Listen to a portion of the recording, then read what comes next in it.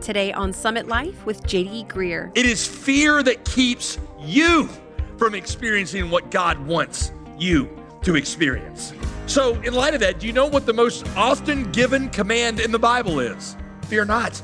Fear not. 366 times in the Bible, it says that command, fear not. That's one for every day of the year and leap year.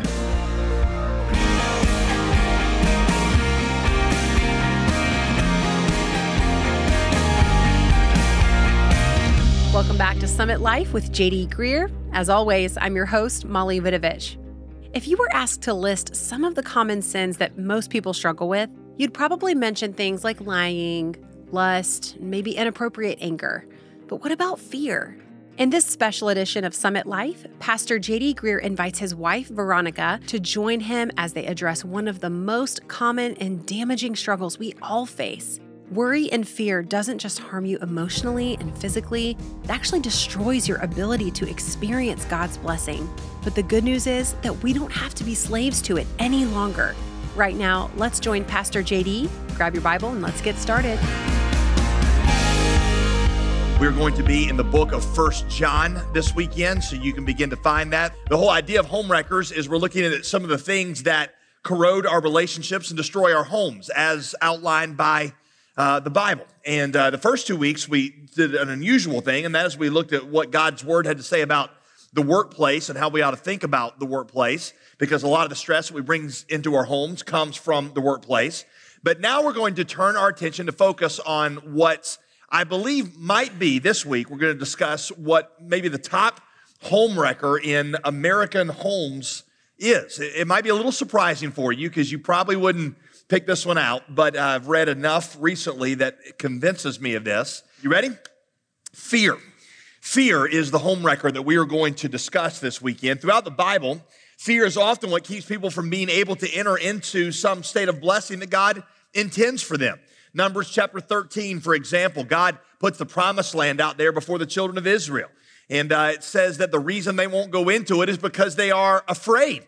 That the spies come back and say, oh, you don't believe this. I mean, the people there are like giants, and in their eyes, we're like grasshoppers, and that never works out well for the grasshopper. You know, we get crushed, we get stepped on. Grasshoppers get used as bait. Anybody do that when they were a kid? You know, you get the grasshopper. Anybody? Come on now. You get the grasshopper, and you put a hook on them, and that's your bait. It just doesn't work out well for the grasshopper, and they were afraid. And because they were afraid, they missed out. That generation missed out on that promised land blessing that God had for it. Matthew chapter 14. Peter won't walk on the water because he looks around at the storm and he is afraid. He's afraid. It's not like God doesn't have the power to hold him up, but he doesn't experience that in its fullness because he's afraid looking at the storm. In many ways, the original sin of Adam and Eve grew out of fear. Satan played on this idea in their hearts that they were missing out on what really was good, and he made them afraid that they were missing out on the best, and that's how he tempted them. You just go through and you think about it. You'll find example after example in the Bible. It is fear that keeps you from experiencing what God wants you to experience. So in light of that, do you know what the most often given command in the Bible is? I mean, you probably should. If you don't get it now from that introduction, then I don't know what help I could give you. But if I asked you that question, what's the most often repeated command in the Bible, and I hadn't given you that introduction, you probably would come up with a different answer, right? You say, most often given command, like be holy, or don't have sex, or give money to the church, or read God's word. And those are all in their place. You're going to find different commands, but the most often repeated command is fear not. Fear not. 366 times in the Bible, it says that command, fear not. That's one for every day of the year and leap year. God knew we would invent leap year at some point, so he went ahead and threw that one in there too. Every day of the year, you got a new fear not command that you can apply. So in light of all that, it probably shouldn't have surprised me that Christian counselors identify fear as one of the top home wreckers in our relationships. It shouldn't have surprised me, but it did. What keeps you out of God's promised land, whatever that promised land is that we're talking about, is usually fear. Fear keeps you out of the promised land of a good marriage. If you're single, then fear keeps you out of the land of contented singleness. Fear not is the command that's given to you to be able to add stability to your life. Now, fear not is not a command that you can right?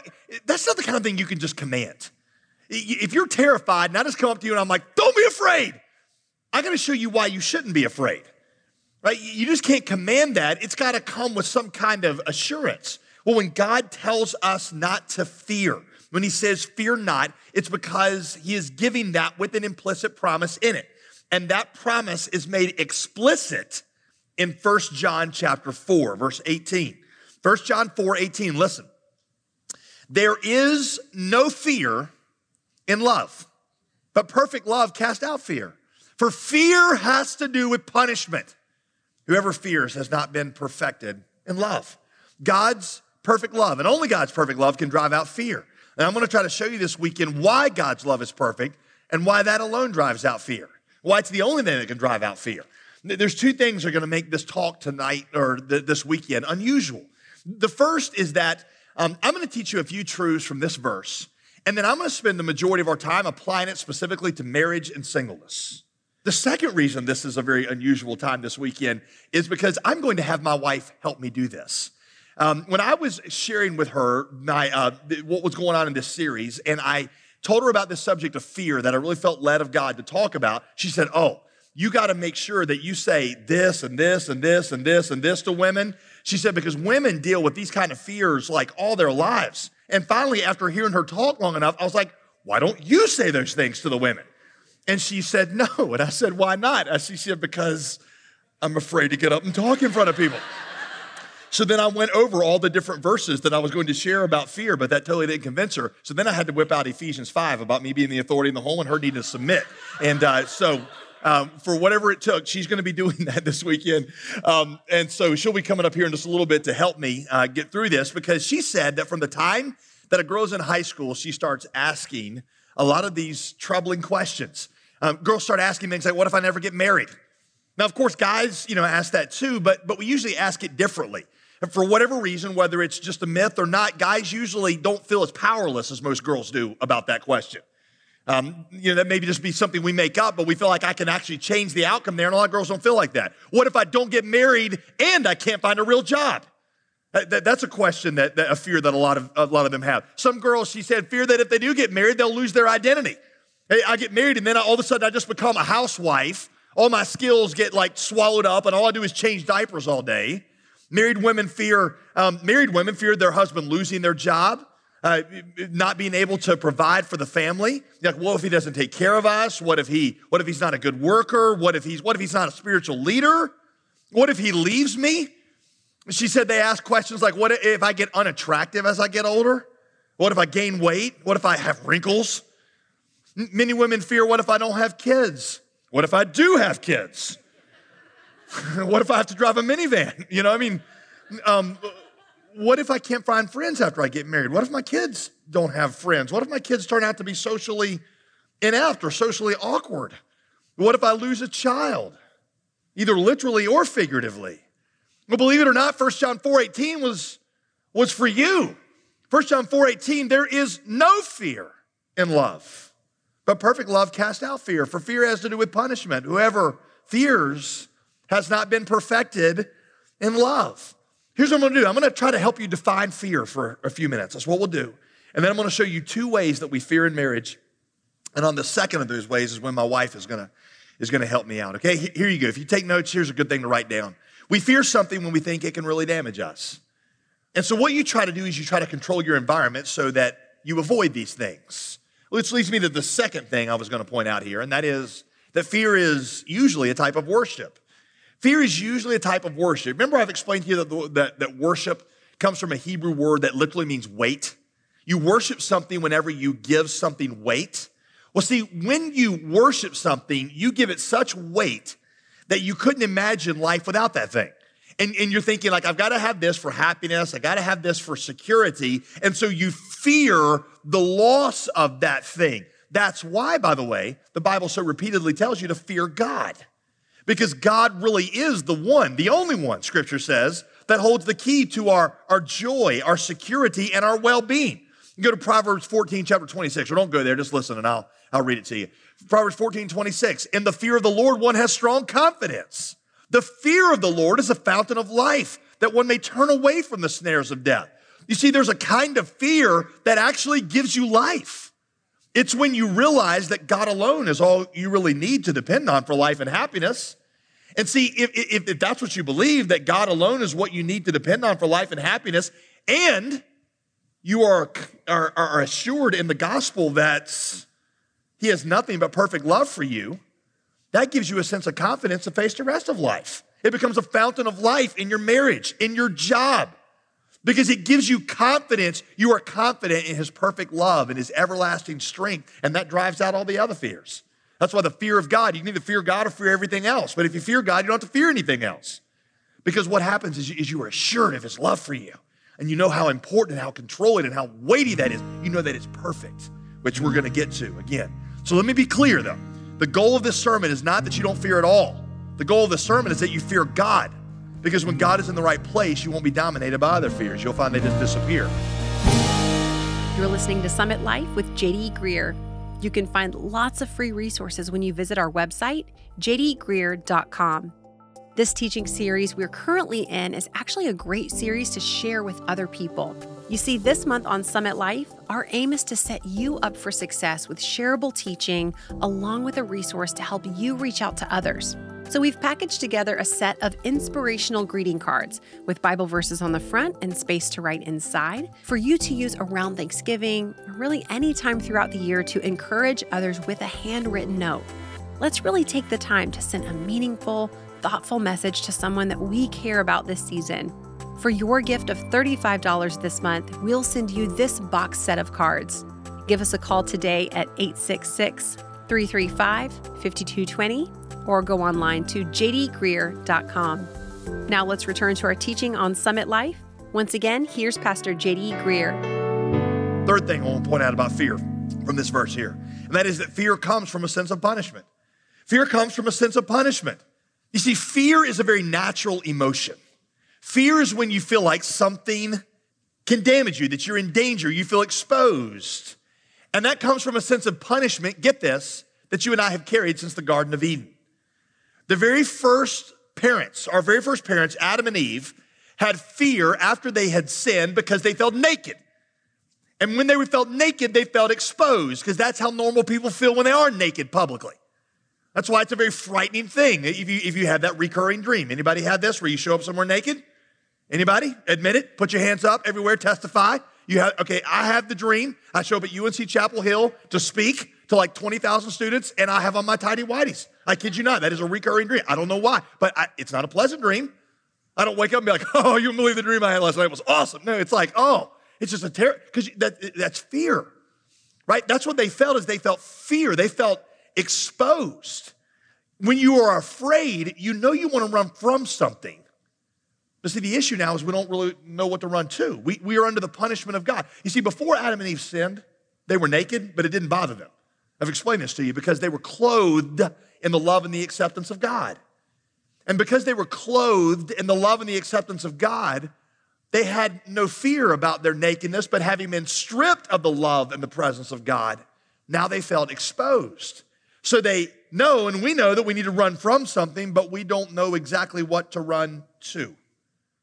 Three important things about fear. Now, let me give you 2 ways that fear affects our marriage. For those of us that are married, or if we're not, that affects our just our life romantically, or whether we're single or whether we're planning on never getting in a relationship. Number 1, we think our spouse holds the key to our joy, our security, and our significance. So we fear them letting us down. Or if we're single and that future spouse holds the key for our joy, security, and significance, we fear never getting married. Our spouse holds something we think is essential for life: respect, love, security. And so your life starts to be filled with worry and anxiety about whether or not they're actually going to deliver for you. Well, what if my husband lets me down? I mean, if you're everything because they love you, then if they disappoint you in love, you feel like nothing. And if you're single, you're like, what happens if I don't get married? How could I be happy or feel any worth if I'm not loved by that somebody? And you'll find, by the way, if you're married, that you start to get angry a lot at your spouse. You start to get angry because they're disappointing you. And you say things in arguments to them like this. You'll say, why don't you respect me more? Why don't you affirm me more? Why don't you love and take care of me the way that my girlfriend's husband takes care of her? And then you start to resort to manipulative behaviors. You blow up at them. You get angry. You make statements like, I hate you. See, whenever this statement comes out, I hate you, that is a sign of deep disappointment. Yes, they might be wrong in what they are doing, but the feeling of hate has as much to do with your idolatry as it does their failure. That's where that hate comes from. Disappointment is one thing. Hatred is because they have deeply wounded you on the soul level because they were your everything. You turned them into a god. Some of you are more passive aggressive. And so you'll do this by withholding affection, withholding sex, crying, stonewalling. Or how about this one? Constant nitpicking. Whatever they do, it's just never good enough. You're just always picking out. Why? Because you need them to be perfect. You need them to be perfect. So no matter what they're doing, it's never enough. You ever heard that book, The Five Love Languages? Five Love Languages, which is basically the idea, a lot of people who are married read this book. It's the idea that married people, you have to learn how to speak the language, the love language of the person that you're married to, because some people feel love through touch. Some people feel love through words of affirmation. Some people feel love through quality time. So I asked a friend of mine one time, I was like, well, what's your wife's love language? He said, whichever one I'm not doing at the moment, that is her love language.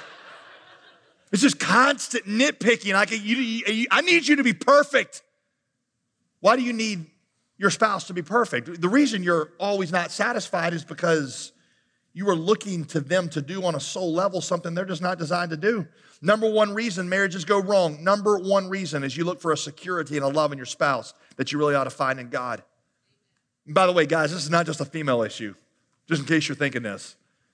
But one of our pastors wrote an article this week, secular article, was talking about the fact that Western culture, men in Western culture, it's unlike any other culture in the world and any other culture in history, in that in Western culture, men, their wives are everything for them. In other cultures, there's these like natural kind of networks where men have friends. But in our culture, most men don't have friends. And so what that means is that your wife is your only companion. Your wife is your only source of human affirmation. Now, what's the answer for that? The answer for that's the perfect love of God. We're going to come back to that. But that's the first kind of fear, you see. The second kind of fear that ends up coming into our marriage is the sense that we're unable to maintain control of something that matters to us. So write this down, number two. We feel powerless to control the future.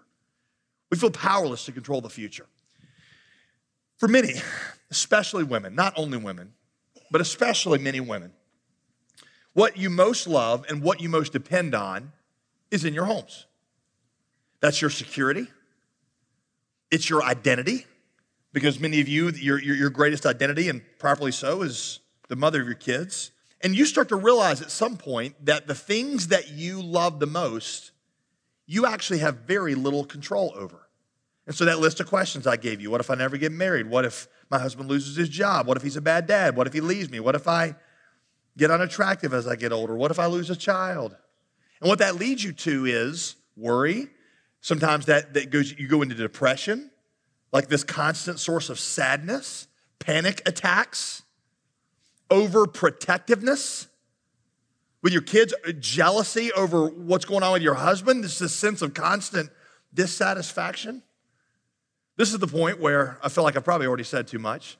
And so I'm going to ask my anointed, eloquent wife to come up here on our stage, and I'm going to ask her to just let you women have it, okay?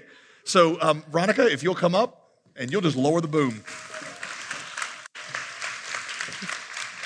It is really ironic that I'm up here to talk to y'all about being afraid, because I'm terrified. So if that's not some rich irony, I don't know what is. I have spent many hours the last couple of weeks thinking about this and being scared of this moment. Scared you wouldn't like me, scared you would be bored, scared you wouldn't think I was intelligent, scared you wouldn't like my outfit, scared you wouldn't like my hair, scared you wouldn't, on and on and on. I don't really know what I was afraid of, though, because have you seen how JD dresses? Someone does not know he's getting close to 40. And if you see him shopping unsupervised in the mall, please call me immediately. Anyway, like JD said, fear really is something that can take over every aspect of your life and dominate it if you let it. Both the fear of things you can't control and the fear of people letting us down. So I'm going to talk about that first one first, and then the second one. First of all, women, I have to start with the truth that I've recently been very convicted about. I read over the last couple of months a book called Overcoming Fear, Worry, and Anxiety by Elyse Fitzpatrick. And one of the points she made is simple, so get ready. And that's that worry is a sin. Every time you do it, over whatever it is, big or small, you're sinning against God. When God says in the Bible, most of you have probably heard that he says that or read it. In Philippians, do not be anxious. In Matthew, do not worry. In Isaiah, do not be afraid. It wasn't just something that was a rhetorical flourish that he said because he didn't know what else to say in that awkward moment. He said it because he knows our weakness and he knows how we're made. And he knows that not just women, men too, tend to operate in our lives as if we have the responsibility and the power to control our lives, and we don't. And that is the source of true, deep anxiety. Do you know what the main problem with it is in trying to run our lives and not being able to? It's because God's power, which is available to us, we know that, it is not available to us when we start dreaming up these imaginary settings and these imaginary difficulties and situations that have not ever actually come to be. See, women definitely have a tendency, more than men, for sure, to let our imaginations run away with us. In Matthew 6:34, when God says, do not worry about tomorrow, because basically he says tomorrow has enough trouble of its own, that was always like really distressing to me. Like, come on, Jesus, is that like comforting? I'm confused. What are you trying to say? In Lamentations, when it says that the Lord's mercies are new every morning, what he's saying is that when you come to that trial, when you come to that difficulty, he will provide for you then, not before. He will provide for you then what you need to withstand anything. And truthfully, because of our imaginations and how we are, we may never need that grace. Corrie ten Boom tells a story. She's a great missionary. Tells a story of when she was 10 years old, and because of a tragedy outside of her family, she began to realize that the people she knew and loved could also die, and that really even her father, her beloved father, could die. And so she was crying about it and talking to her father about it and very upset. And he said, Corrie, when we go to Amsterdam, when do I give you your ticket for the train? And she thought about it and she said, well, just before we get on the train. And he said, that's right. And our wise Father in heaven knows when we are going to need the things too. Do not run ahead of him, Corrie. When the time comes that some of us will have to die, you will look into your heart and find the strength that you need just in time. I don't want to be outdone by JD with the Lewis and Spurgeon quotes, and I did look for quotes that applied by their wives, but to no avail. So here's a great one from Spurgeon on this. Many of God's people are constantly under apprehensions of calamities which will never occur to them, and they suffer far more in merely dreading them than they would have to endure if they actually came upon them. In their imagination, there are rivers in their way, and they are anxious to know how they shall wade through them or swim across them. There are no such rivers in existence, but they are agitated and distressed about them all the same. They stab themselves with imaginary daggers, they starve themselves in imaginary famines, and even bury themselves in imaginary graves. Women, you have got to rein your imaginations in first. That was Veronica Greer joining her husband, Pastor JD Greer, today for a special edition of Summit Life. To hear this message again or to catch up on previous studies, visit jdgreer.com. We're so grateful for all the people who have joined with us on this Summit Life journey. Your financial gifts have helped us reach so many new people with solid Bible-based teaching. And this month, we're inviting you to take your support to the next level by becoming a monthly gospel partner. Every penny you give goes to producing and distributing these messages. For your one-time gift of $35 this month, or when you join the Gospel Partner family, we'll say thank you by sending you the box of 20 inspirational greeting cards that we mentioned earlier in the program. Call right now. Our number is 866-335-5220. That's 866-335-5220. Or you can always give online at jdgreer.com. While you're on the website, don't forget to sign up for our weekly newsletter. Get ministry updates, information about new resources, and Pastor JD's latest blog posts delivered straight to your inbox. Sign up when you go to jdgreer.com. I'm Molly Vidovich, and I am so glad that you joined us this week. Be sure to tune in tomorrow when JD and Veronica Greer continue talking about breaking free from slavery to fear. That's Thursday on Summit Life with JD Greer.